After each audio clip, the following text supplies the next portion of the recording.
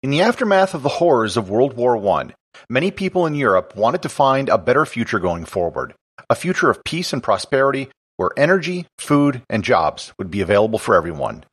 One man from Germany named Hermann Sorgel had a very ambitious idea, an idea which would literally change the map of the planet Earth and was the biggest proposed engineering project ever put forward.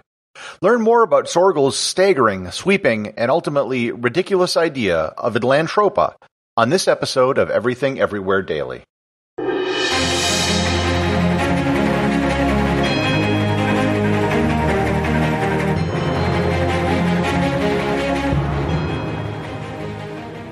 This episode of Everything Everywhere Daily is sponsored by listeners like you.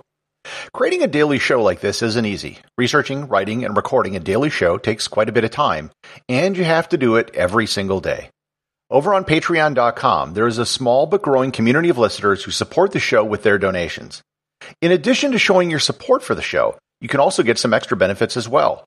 Depending on your level of sponsorship, you can be listed as an associate or executive producer of the show. There's monthly original wallpapers for your desktop and smartphone, as well as merchandise like stickers, t-shirts, and hoodies. Depending on your sponsorship level, you can also submit ideas directly to me, because this is a daily show and I need a lot of show ideas. Next month, patrons will also be able to get monthly ebooks of the episode transcripts as part of their support. As new projects, products, and events roll out over the next several months, patrons will have first dibs on everything. If you would like to be a sponsor, go to patreon.com/everythingeverywhere or click on the link in the show notes.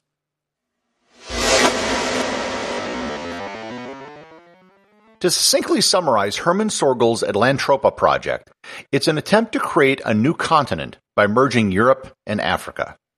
I don't mean that it is an attempt to join Europe and Africa in a political and economic union like the European Union or the United Nations. I mean the idea behind it was to literally physically link Europe and Africa via several mega engineering projects, the center of which would be draining the Mediterranean Sea. And when I say mega project, I mean mega project. There would be no fewer than 5 different projects which would be required that would be the largest engineering projects ever done on the planet Earth. The linchpin of the whole project would be the Strait of Gibraltar Dam. Yes, a dam that would shut off the entire Mediterranean Sea from the Atlantic Ocean. Dams are big projects. Many of the biggest engineering projects in the world have been dams.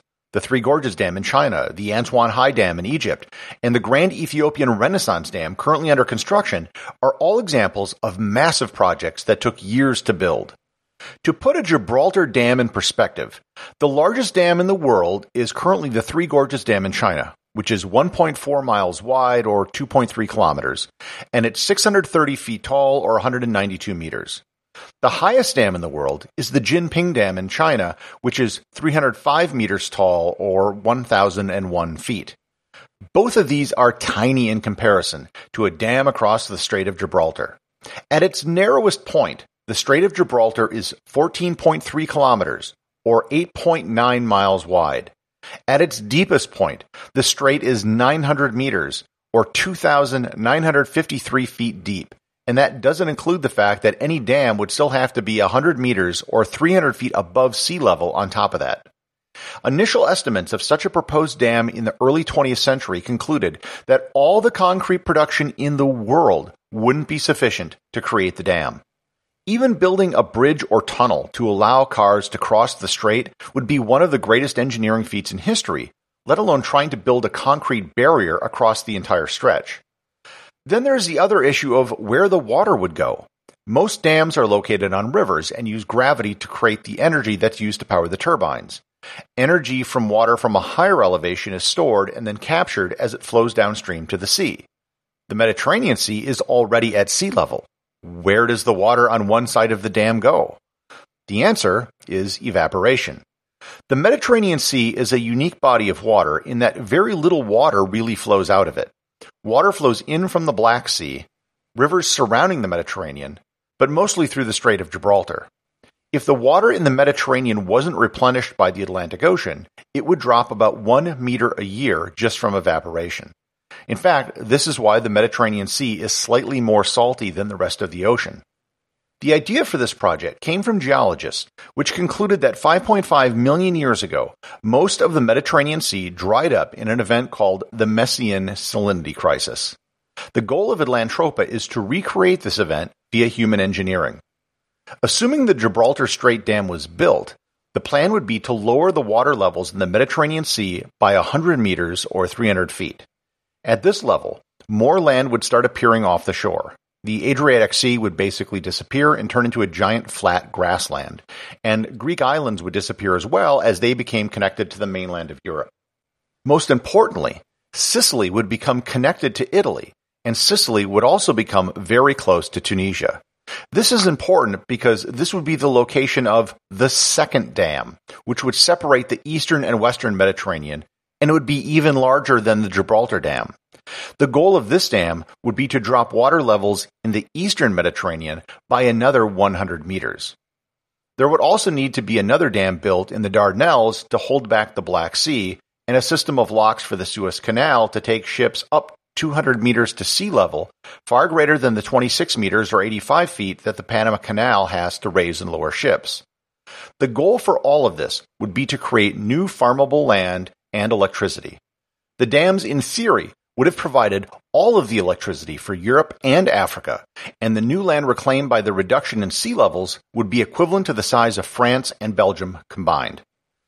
There were a lot of unanswered questions about the project, like what would happen to the turbines in the dam if they had to process seawater?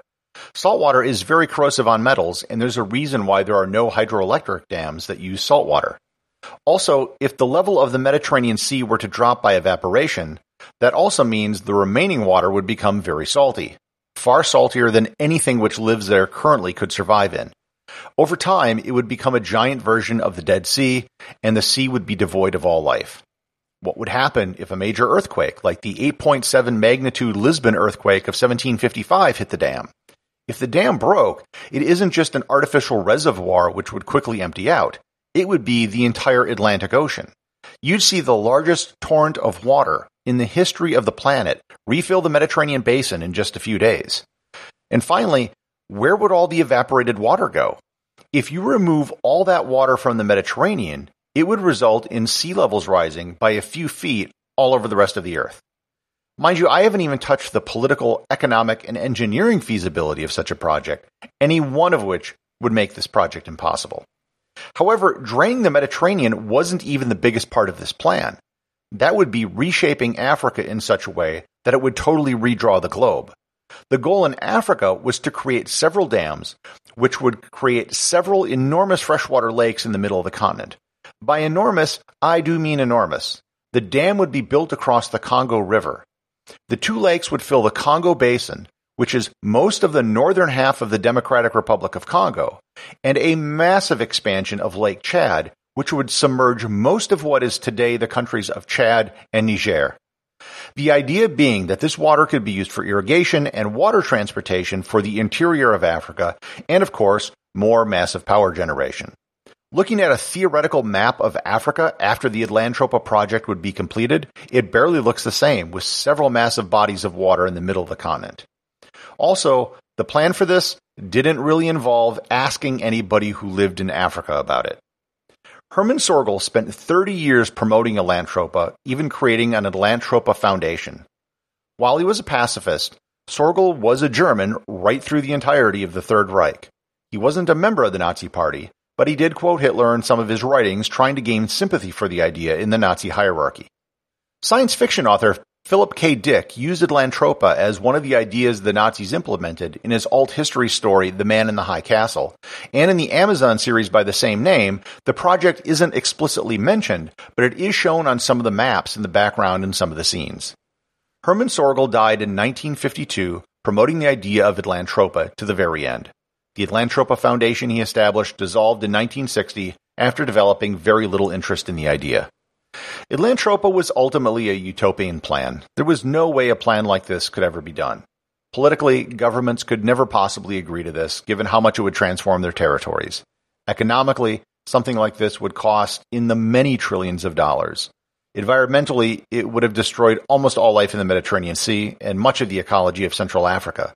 Even from an engineering perspective, it's doubtful if many of these projects are even possible. Nonetheless, you have to give Sorgel credit for thinking big, even if Atlantropa was the most ridiculous idea ever. Executive producer of Everything Everywhere Daily is James Makala. Special thanks to everyone who supports the show over on Patreon. Please remember to leave a review over on Apple Podcasts. Even a simple review can really help the show get discovered in the sea of other podcasts that are out there.